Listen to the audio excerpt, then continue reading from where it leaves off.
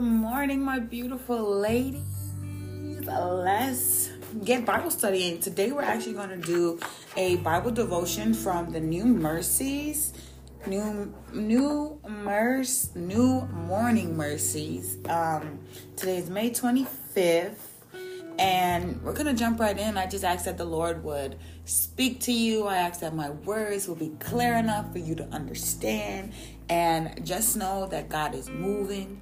He is reforming, He is transforming, He's reconstructing, and He loves us so much. So let's understand His word today.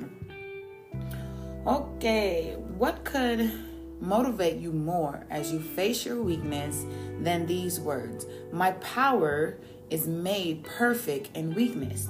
I don't know about you, but I tend not to like being weak. I don't like physical or spiritual weakness.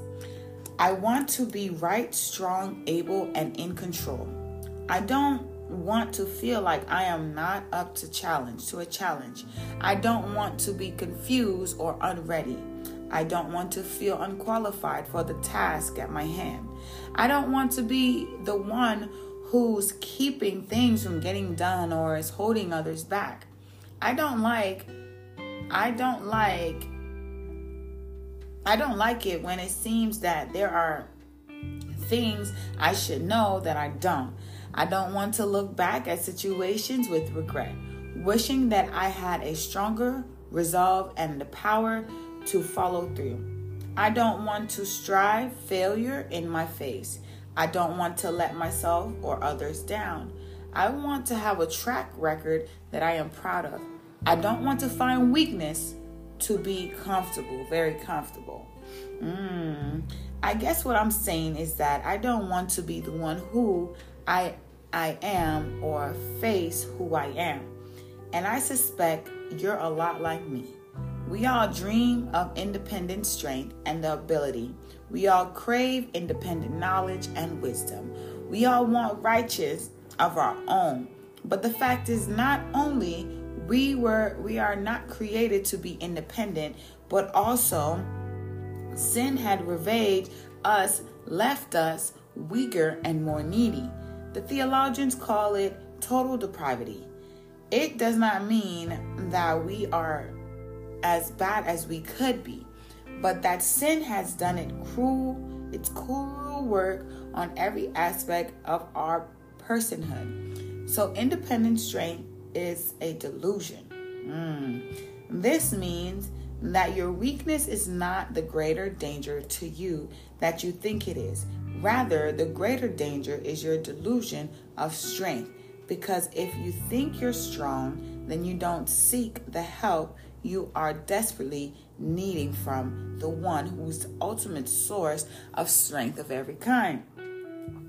This is why Paul says, "But He said to me, my grace is sufficient for you.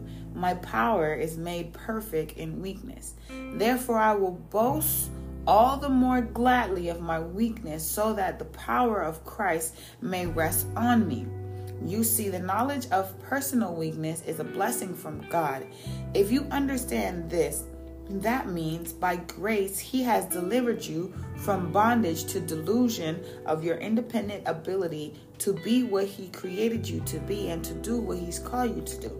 So now you are free to seek the real strength that you need. Strength that is found only in His capable and gracious hands. The delusion assignment of independent strength lock you out of the place where true strength is found. The hopelessness of weakness is the only door to the hope of real strength. Grace exposes how deep your need really is, then takes you by the hand to where lasting strength can be found, so that you can boast in what most people fear, because you have been and are being saved by grace. Hallelujah. For further reading, please read Jeremiah 9:23 and 24. This is teaching us that we are weak, but by God's grace, His power is so perfect in our weakness. And it's just beautiful. It's just so beautiful.